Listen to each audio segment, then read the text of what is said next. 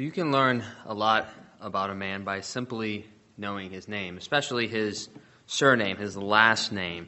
Now what I'm about to say may not be politically correct, but it's still true. Consider a man whose name is Garcia or Rodriguez. Probably said that wrong. You know something about them, right? Most likely they have some kind of Spanish background somewhere down there. Or consider a last name or a man's last name who's Wang or Li. Again, it's pretty safe to assume that they have an Asian background. Or consider our pastor, Pastor Neil Jackson. I decided to Google your last name to see if I can find out some things about you. So here's what I found. It says that your last name, Jackson, the name originated between the borders of England and Scotland. Jack is a pet name for John, and son, of course, refers to the son of Jack, i.e. the son of John. So if Google is right, Pastor Neil, you're probably related to someone named John about 800 years ago in the British Isle. Now, you can tell me after the sermon if I'm anywhere correct. But the point is that you can learn a lot about a person just by simply knowing their name. You can learn a lot about their history. But one thing that you cannot learn about a person is their destiny. You can learn where they have come from, but you cannot learn where they are going. Because the only way we can discover where someone is going is not whether they have Spanish or Asian or they're related to some guy named John in the British Isle, but what they do with this man, Jesus Christ. What is their creed? What is their belief? What is their faith? In light of that, please open your Bibles to 1 John chapter 3. I'm going to look at verse 1 through 3. So 1 John chapter 3, looking at verses 1 through 3. Here's what God's word says. See what kind of love the Father has given to us, that we should be called children of God. And so we are. The reason why the world does not know us is that it did not know him. Beloved, we are God's children now, and what we will be has not yet appeared. But we know that when he appears, we shall be like him, because we shall see him as he is. And everyone who thus hopes in him purifies himself as he is pure. So our text here in 1 John verse 1 begins with, see what kind of love the Father has given unto us. What John does is he steps back and he thinks about who he is. Well, more importantly, he thinks about who he was, where he came from, and what he used to do and what he used to be. And in light of that, he considers the fact that where he was and where God has now brought him, and he considers how much love that reflects upon God. Where he used to be, and now where God has brought him, and how that shows the greatness of God's love for him. So let's do that. Let's look back at where we were and what we used to do, and then stand amazed at the God who has taken us from that spot and crowned us with glory and honor and made us his children. So we can see that. We can look back at our own lives. We can all reflect upon that. Or we can consider also what the Word of God says about each and every one of us. Some of you, I think many of you, if not most of you, were saved as very young children. But nonetheless, what we're going to read in these passages are descriptions of who you were before that and who you would have been if God would not have saved you. And for those of you who've had the pleasure or displeasure of being converted as an older person, you can look at these passages and see exactly who you were before God saved you. So consider the Word of God of who we were before God saved us. Ephesians chapter 2, verse 1 says this, and you were dead in trespasses and in the sins in which you once walked, following the course of this world, following the prince of the power of the air, the spirit that is now at work in the sons of disobedience, among whom we all once lived in the passions of our flesh, carrying out the desires of the body and the mind, and were by nature children of wrath like the rest of mankind. So who were we? We were people who were dead in trespasses and sins, that we lived and breathed it. We once walked following exactly how the world followed. Exactly what the world thought was good, we thought were good. Exactly what the world valued, we valued. We followed the devil, sons of disobedience. We lived in the passions of our flesh. We were driven by our own desires for pleasure and what our carnal desires pushed us. And the hostility was not just in our bodies, but also in our minds. Our minds were in agreement with the world, the devil, and the flesh. We were evil like the rest of mankind. Romans 3 describes another picture of the lost man, the one who you were rescued from. Romans chapter 3 says, "None is righteous, no, not one. No one understands. None seek after God. All have turned aside. Together they have become worthless. No one does good, not even one. Their throat is an open grave. They use their tongues to deceive. The venom of asps is under their lips. Their mouth is full of curses and bitterness. Their feet are swift to shed blood, and in their paths are ruin and misery. And the way of peace they have not known. There is no fear of God before their eyes." So this is our condition under the law. This is our condition before we have been saved. We have no fear of God before our eyes. We have murderous hearts. Our paths is nothing but ruin and misery. That's definitely true of me. Their mouths were full of cursing and bitterness. They do not do good. They do not do righteous. They do not understand spiritual things. And they refuse to seek after God, despite the fact that God has clearly revealed himself in natural revelation and in the Word of God. And yet, instead of submitting and repenting, they run away from him. And so what do we all deserve? Because we are all God-haters, murderers in heart, mouths full of cursing and bitterness, people who refuse to fear the Lord. For Romans 6:26 says the wages of sin is what? Death. The wages of sin is death. We deserve to be executed. We deserve to die. And of course here, death refers to the second death, which is the lake of fire, which is where the wicked will drink the full cup of God's wrath, and where the devil is described in Revelation 20:10 as being tormented day and night forever and ever. That's what we deserve. We deserve to be executed, be sent straight to hell, and condemned. But God doesn't do that, does he? He didn't execute you. He didn't. Lord willing, he's not going to send you to hell. Because Lord willing that you have converted and believed and trusted in him. So what does he do to the person who's dead in their trespasses? Ephesians 2:4 tells us, "But God, being rich in mercy, because of the great love which he loved us, even when we were dead in our trespasses, made us alive together with Christ. By grace you have been saved, and raised us up with him, and seated us with him in the heavenly places, in Christ Jesus, so that in the coming ages he might show the immeasurable riches of his kindness toward us in Christ Jesus." God took the dead and made it alive. He took that which was unlovely and he made it lovely. He took a child of wrath and he made him a child of mercy. He took a child of the devil and made him a child of God. I want you to think about that. What amazing grace is this? We talk about amazing grace, right? That beautiful song, Amazing Grace. What amazing grace is this? God took a son of the devil and made him his own. Who would have thought that? Who would have ever imagined that an enemy would be made his friend? But that's exactly what he does, and that's exactly what 1 John is wrestling with. See what kind of love the Father has given to us. Why is John amazed about this love that God has given to us? See, I think a lot of people, especially in our world, can't understand this. They can't stand back and be amazed. Of course God would love us. We're children of God. But that's not true. People always think that everyone is a child of God, but the Bible describes the exact opposite. People are born children of wrath, children of the devil. What's amazing is the fact that we who were once enemies have been made friends. That while we were yet sinners, Christ died for us. This is the love of the Father, that we should be made children of God, saving sinners like us. Now what's interesting, if you think about this, is what this means is the more wicked we were, the more grace God gets for saving us.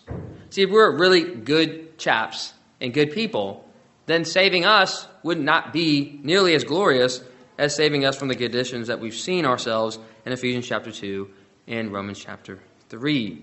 Now, does this mean that we should sin so that grace may abound? We should just go live in the world? That way we get better testimonies? So we talk about how great God saved us? No, of course not. But what it does still mean, though, is the fact of the matter is, the more we see who we were and how wicked we were, the more we can praise God. And this is why the psalmist says, not to us, but to your name be the glory. God saved us despite of us. And I want you to consider this, that not only does God save us, but he elevates us to the highest position possible. What higher position is there than being a son of God? There's no higher position. It would be nice to simply just be saved, to be rescued from the condition that we saw in Ephesians 2 and Romans chapter 3. But God goes a step beyond that. He doesn't just save us, but he rescues us and makes us his own son. I think about the psalmist in Psalm 84:10, which says, "For a day in your courts is better than 1,000 years elsewhere. I would rather be a doorkeeper in the house of God than dwell in the tents of wickedness." That's how I feel, right? That we would rather, hopefully you all agree with me here, that we'd rather be a janitor in heaven than to be a king among the wicked. Because that's how good heaven is.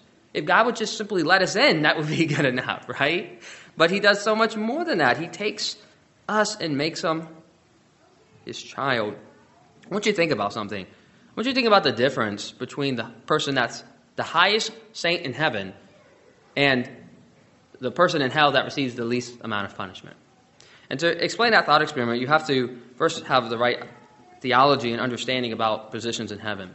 So everybody who believes in Jesus Christ will be in heaven. We all believe that, right? Hopefully we all know that. If you believe in Jesus Christ, whether you have little faith or much faith, you will be in the kingdom of God. But the Bible also teaches that every single thing that you do, you will be judged. And there's the judgment seat of Christ, and you have the wood, hay, and stubble, and you have the gold, silver, and the precious jewels, and the wood, hay, and stubble will be burned up, but the precious jewels will remain. And we'll be judged by everything we do, and we'll be rewarded by the good things that we have done. And the same thing is also true about hell. If your name's not in the Lamb's book of life, if you have not come to trust in Jesus Christ, you're going to hell. Whether you're Mother Teresa or Hitler, you're still both going to go to hell if you don't believe in Jesus. Right? It doesn't matter. You could be the most righteous unbeliever in the world, whatever that even looks like. You'll still end up in hell if you do not trust in Jesus, because the wages of sin is death, no matter how many sins you have committed. And this is exactly what Jesus says in Matthew 12:36 when he says, "I tell you, on the day of judgment, you will give account for every careless word you speak." Every single one. Every single word that you ever speak, you will be judged. If you give a cup of cold water in Jesus' name, you will not lose your reward. And if you're an unbeliever and you speak careless words, even those words, you will be judged. So what this means is, in the final analysis, there will be people in hell who receive greater punishment than other people, and so there will be people in heaven that receive greater rewards. Now, we can get lost in speculation. We're not told exactly what those rewards or punishments are, but we don't really need to know. We just need to know that they are there, right?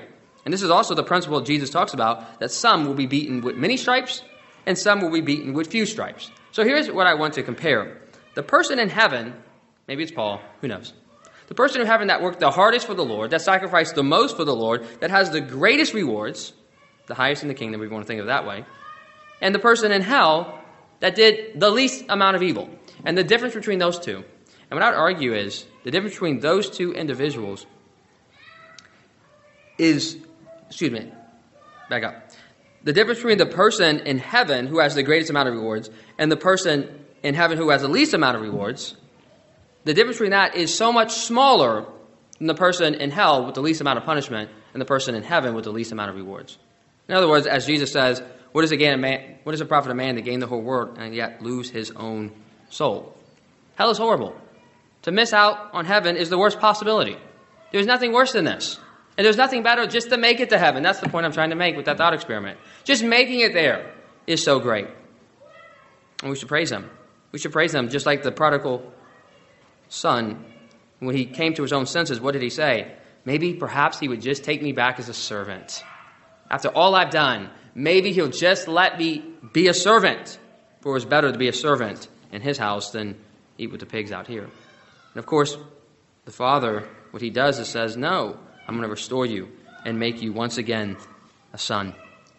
That is the love that we see in 1 John. See what matter of love the Father has given us, that we should be called children of God, and so we are. I love that last phrase, and so we are. He confirms this reality. It's not just that we're called that. It's not religious language. It's not just flowery talk, but it's reality. You really are a son of God. That is who your true identity is. And so as you look at yourself in the mirror and see your imperfections and see your sin and see your struggles and see everything that you don't like about you, right? I want you to also see the fact that you are currently now a son of God. And that should be your identity. That is who you really are. You're not the failure that you think you are, or you're also maybe not the hot stuff that you think you are. The reality is you're a son of God. That's your true identity. That's what makes you valuable in the end. Notice also that there's this already not yet reality about being a son of God. Not only are we currently sons of God, but there's a sense that we will also become sons of God. There's an already not yet reality. And we can see that if we were to turn over to Romans chapter 8, it talks about the fact that we have a spirit of adoption that we currently have been given. And yet there's a future reality, that creation, and we ourselves long for, which is the adoption and the redemption of our bodies. So there's an already not yet reality. There's a sense that we are children of God, and there's a sense that we yet are waiting to become full-on children of God. And it's this reality that we have been transferred from darkness to light and become children of God that we see in verse 2. It says, "This is the reason why the world does not know us, for it did not know him." The world does not know us because we are not ultimately from this world. We have been born again. We have been born from above. And so the world will hate us because it hated him. It rejected God and rejects his children. This is why Jesus warns us and he tells us, "Remember the word that I said to you, a servant is not greater than his master. If they persecuted me, they will also persecute you." We should expect trials and tribulations in this world. But as we go through trials and tribulations, we need to continue to remember our destiny. Where are we headed? Why are we doing this? Why is it worth it? Why is it worth it to be rejected and scoffed at by the world? Because we are headed to the celestial city. If you think about that great book of Pilgrim's Progress, as he's going down in the journey of traveling to the celestial city, he's warned. Worldly Wiseman tells them that this is a terrible path, and in your path there's going to be full of dangers and lions and goblins and ghouls and all of these things, which were actually true. Worldly Wiseman was correct, but Pilgrim Christian did not listen to Worldly Wiseman because he knew that beyond all of that, there was that great celestial city. And that's where we're headed. We can go through this tribulation. We can go through the rejection of the world. And the words of Romans 8:36, "For all day long we are being killed and regarded as sheep to be slaughtered." We can do that. We can go through this because we know that the kingdom of God is on the other side. But we do need to brace ourselves. Brace ourselves for the fact that these days of peace and prosperity, these days where we're not being persecuted, these days where we can come into this church without being attacked, or at least ridiculed, may not last. These are good days. The fact of the matter is, some of you may not, and some of even myself, may not lie down our gray hairs in peace because the Lord hates us and it rejects us. But we don't know the future. We just know today's good days. And whether we lay our gray hairs down in peace or not is not for us to know. But for us, we need to serve the Lord in any circumstance, in any way. We're just called to do the next right thing. And that's why Paul has told us that he has learned the secret to contentment. He says, "I know how to be brought low, and I know how to abound. In any circumstance, in every circumstance, I have learned the secret of facing plenty and hunger, abundance and need. I can do all things through Christ who strengthens me." The God who redeemed us, the God who made us his child, is also the God who is going to get us through verse 2. The reason why the world hates us and does not know us, because he's going to hold us fast throughout all of this. Let's look at the next portion of our passage. He says that we are children of God now, but we do not know, but we know that, Beloved, we are God's children now, and what we will be has not yet appeared, but we know that when he appears, we shall be like him, because we shall see him as he is. Again, there's that not yet reality. We're a child of God now, but there's this future reality that's going to happen at the second coming that has not yet appeared, that has not yet been revealed, and that's what we will be like. We don't know exactly what we will be like, but we do know that whatever that is, that we will be like him. Now, I find this to be quite remarkable, to be honest. This statement, this verse, is a remarkable verse, and the reason is I never really hear this idea in our Christian churches. I never really hear this idea that the future state of the believer is yet unknown. We often talk about heaven being unknown, right? Eye has not seen, ears not hear the wonderful things that the Lord has prepared for those who love him. And the idea is that we don't really know what heaven, more accurately, the new heavens and new earth will be like. Will there be dinosaurs there? Will there be water there? Will we be able to fly?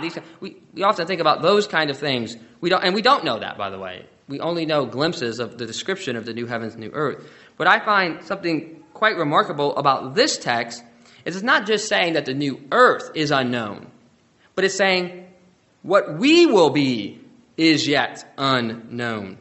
Now, I think the reason why people are afraid to exegete this passage or really talk about this subject is because they're afraid of becoming blasphemous. They're afraid to get lost in a doctrine called theosis, this idea that we will become gods. Nothing in our text suggests that we will become gods. We will always be finite. He will be infinite. And they're also afraid to be lost in speculation. But nonetheless, the text says what it says. We don't want to be blasphemous. We'll never become a god. And we don't want to be lost in speculation. But we do want to consider the fact that it says what we will be has not yet appeared. Again, I find this amazing. Now, a lot of people think they know exactly what the glorified body will be. Here's the reasoning. Because we're talking about the glorified body. This is what we're talking about, right? We're going to get a glorified body, but we don't know exactly what that glorified body will be. And a lot of people reason like this. No, we know exactly what the glorified body will be. It'll be exactly like this one, just a little bit better. And they reason like this. Well, we have already seen an appearance of a glorified body, which is Jesus in his resurrection appearances. And so Jesus' resurrected appearances look seemingly just like basically a normal man, and so we will look like a normal man. I think the problem with this reasoning is John had already seen Jesus' glorified body, and so if John agreed with that reasoning, then it would seem that John would know exactly what we would look like. But John says he doesn't know exactly what he would look like because he's waiting to see what Christ will look like when he comes back, and will be transformed into that image. So I will argue that I think that we will actually more likely probably look like a glorified Christ, not just what his appearances on earth look like. In other words, what I'm arguing is I think that Christ, while he certainly, of course, had a physical body, his full glory when he made his earthly appearances were veiled, and that there's a full of glory that is to be revealed and yet to be seen, which we will see at his second coming. And it is that image that we will be fully transformed into. A human body, absolutely, but a glorified human body, which exactly what it looks like is yet to be unknown.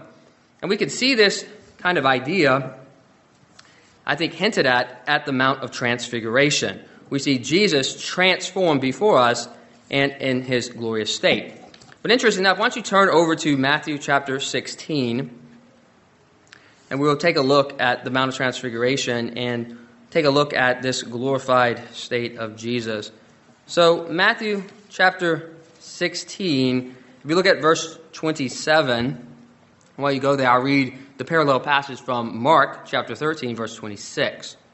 Mark chapter 13, verse 26 says this, And then they will see the Son of Man coming in the clouds with great power and glory. So we know that the appearance of Jesus when he comes back is going to be in a glorified state because he's described as coming back with great power and glory. In Matthew 16, verse 27, the parallel account, it says this, For the Son of Man is going to come with his angels in the glory of his Father, and then he will pay each person according to what he has done. Once again, this is talking about the glorious return of Jesus Christ in his glorified state. Now, the thing that I want to point your attention to is notice that he's coming in the glory of his Father. This is, once again, a glorified Jesus that we will see. The other thing I want you to think about is this. Jesus is going to come with his angels. And if you go into the Bible, when angels are described, they're always described as this glorious being that people, when they encounter, are so terrified when they see that they nearly fall down dead. Now, I just want you to think about this. Is it likely that when Jesus, the Son of Man, comes back, that the angels will be more glorious than him? I think the answer is obviously not. Obviously, Jesus will be the most glorious of all because he's coming in the glory of his Father. But it's not just that. If you continue to read in Matthew chapter 16, look down at verse 28. Right after this. Truly I say to you, there are some standing here who will not taste death until they see the Son of Man coming in his kingdom. Now, this is a somewhat cryptic passage that is somewhat challenging, right? Because he's saying to the people of that day that there are some standing here that he's currently talking to that will not taste death until they see the Son of Man coming in his kingdom. But, of course, the second coming came significantly later. Well, we flip over one page to Matthew 17, we get a hint. Many commentators would agree that we get a hint of what Jesus is saying here, the solution to this conundrum. In Matthew chapter 17, verse 1, right after this statement, we read this. And after 6 days, Jesus took with him Peter, James, and John his brother, and led him up a high mountain by themselves. And he was transfigured before them, and his face shone like the sun, and his clothes became white as light. So many commentators have seen a connection between verse 28 and what happened 6 days later. Notice the verbal connection. He said it. 6 days later, some of the people that were standing with him saw Jesus transfigured before them, and his face shone like a sun, and his clothes became bright as light. So I'm arguing that there is a definite connection between this statement that they will see the Son of Man coming in his kingdom and this picture of glorified Jesus. And this picture of glorified Jesus, I think, is a foretaste of what it's going to be like when Jesus comes back in his Father's glory and comes back in glory and in power. So we don't know exactly, and even at this point, by the way, Jesus, when he transfigured before them, at this point may have still been veiled, even so, because the full glory of Jesus may have just evaporated James and John and the disciples. If they would have seen the fullness of his glory, they might have simply died, and he might have even been veiled at this point. But this seems to be the glorified state that seems like this will probably be something similar to what Jesus Christ looks like when he comes back. Now, why is that all important? Remember what John said. When we see him, we will be like him. So if he is in this glorious state when he comes back, and we see him in that state, what would that mean about us? We will be in that glorified state. Now, some of you might be thinking, should we be seeking glory? Right? Shouldn't we just be humble people, right? That's true. We shouldn't be seeking glory. But there is a sense, though, that there's a biblical principle that it's actually good to seek glory if that glory comes from God. And we see that in Romans chapter 2, verse 6. It says this. This is talking about God and two types of people, those who are going to hell and those who are going to heaven. Here's what it says. He will render to each one according to his works. To those who are patient in well-doing, seek for glory and honor and immortality, he will give eternal life. But those who are self-seeking and do not obey the truth, but obey unrighteousness, there will be wrath and fury. So there's two types of people, right? Those who in well-doing seek for glory, honor, and immortality in God, he will give those people eternal life. But those who are self-seeking, they don't obey the truth, but obey unrighteousness, they'll go to hell. They receive wrath and fury. So there is a sense that we should be seeking glory, honor, and immortality. And that is found in Christ. The glory should not be, I'm trying to be the richest man in the world. I'm trying to be the prettiest girl in town. I'm trying to be this or that. That is self-seeking, and that is the type of people that are going to hell. But the people that are seeking God's glory that he will give to his people, that is good and righteous and pure. John tells us this because it should excite our hearts to think, I will be a glorified person. God will give me this glory. Yes, he will. This is your destiny if you have been found in Jesus Christ. We're running out of time. Let me give you two other places that you might be interested to see this idea of a glorified Jesus. One will be in Revelation chapter 1. Revelation chapter 1 has an appearance of the glorified Jesus, right? This is post his resurrection. This is him in his glory in heaven. And it describes him in this way. It says his hairs on his head were white like white wool, like snow. His eyes like a flame of fire. His feet like burnished bronze refined in a furnace. His voice like the roar of many waters. In his right hand are 7 stars. From his mouth came a sharp 2-edged sword. And his face was like the sun shining in its full strength. Now there's a lot there, but I just want to point you to his voice.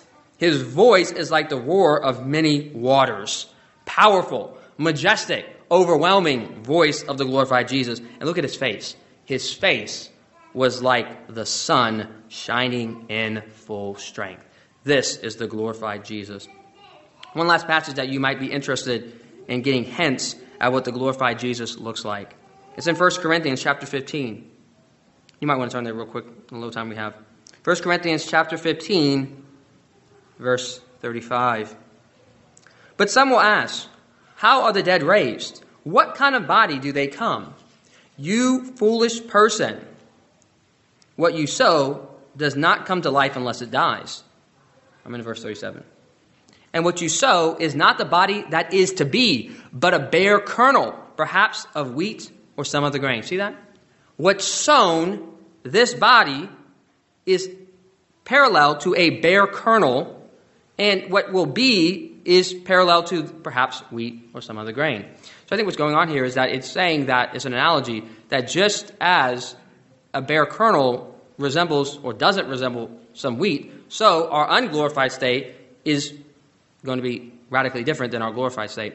Now look down to verse 42. Again, this does not mean that we won't have eyes and arms and legs. That's not what we're talking about. We're talking about the fact that our glorified state will be so much greater than what we have now. And we get a hint of that in verse 42. So it is with the resurrection of the dead. What is sown, that's our body now, is perishable. What is raised is imperishable. It is sown in dishonor. It is raised in glory. It is sown in weakness. It is raised in power. It is sown a natural body. It is raised a spiritual body. If there's a natural body, there's also a spiritual body. Thus it is written, the first man Adam became a living being. The last man Adam became a life-giving spirit. But it's not the spiritual that is first, but the natural, and then the spiritual. Now look at verse 47. The first man was from the earth, a man of dust. That's Adam. The second man is from heaven. Verse 48. As was the man of dust, so also are those who are of the dust. And as is the man of heaven, so also are those who are of heaven.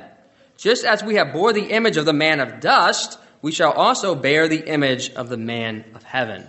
Again, these are glorious truths that we have in our scriptures. Again, John did not know. I do not claim to know what all of this means, but I do know this. When the Bible says that we will be glorified, we will be glorified. And as John says here, we will be transformed into the image of him. And this excites me. And I hope it excites you to think about, this is my destiny. This is who I will be. I don't even know what I will be, but whatever it will be, it'll be just like him. With one caveat. As much as we can be transformed into him. Because again, the finite can never become infinite. Man can never become God. But we will be like him as much as we can be like him. Let's conclude with verse 3. And everyone who thus hopes in him purifies himself as he is pure. This is our hope, that we will be like him. And this hope is what purifies us, just as he is pure. This is our destiny. This is our hope. This is what you will be. And I just pray that all of you will one day know the full meaning of this passage and what your glorious destiny is in Christ Jesus. Please join me in prayer. Dear Heavenly Father, God, I thank you that you have given us these wonderful truths, that you have told us things that we can't even possibly understand. We hear this word being glorified, but we don't even know what that is, Lord. You just tell us that it's something great and something amazing and something as similar as a kernel is to a plant of wheat.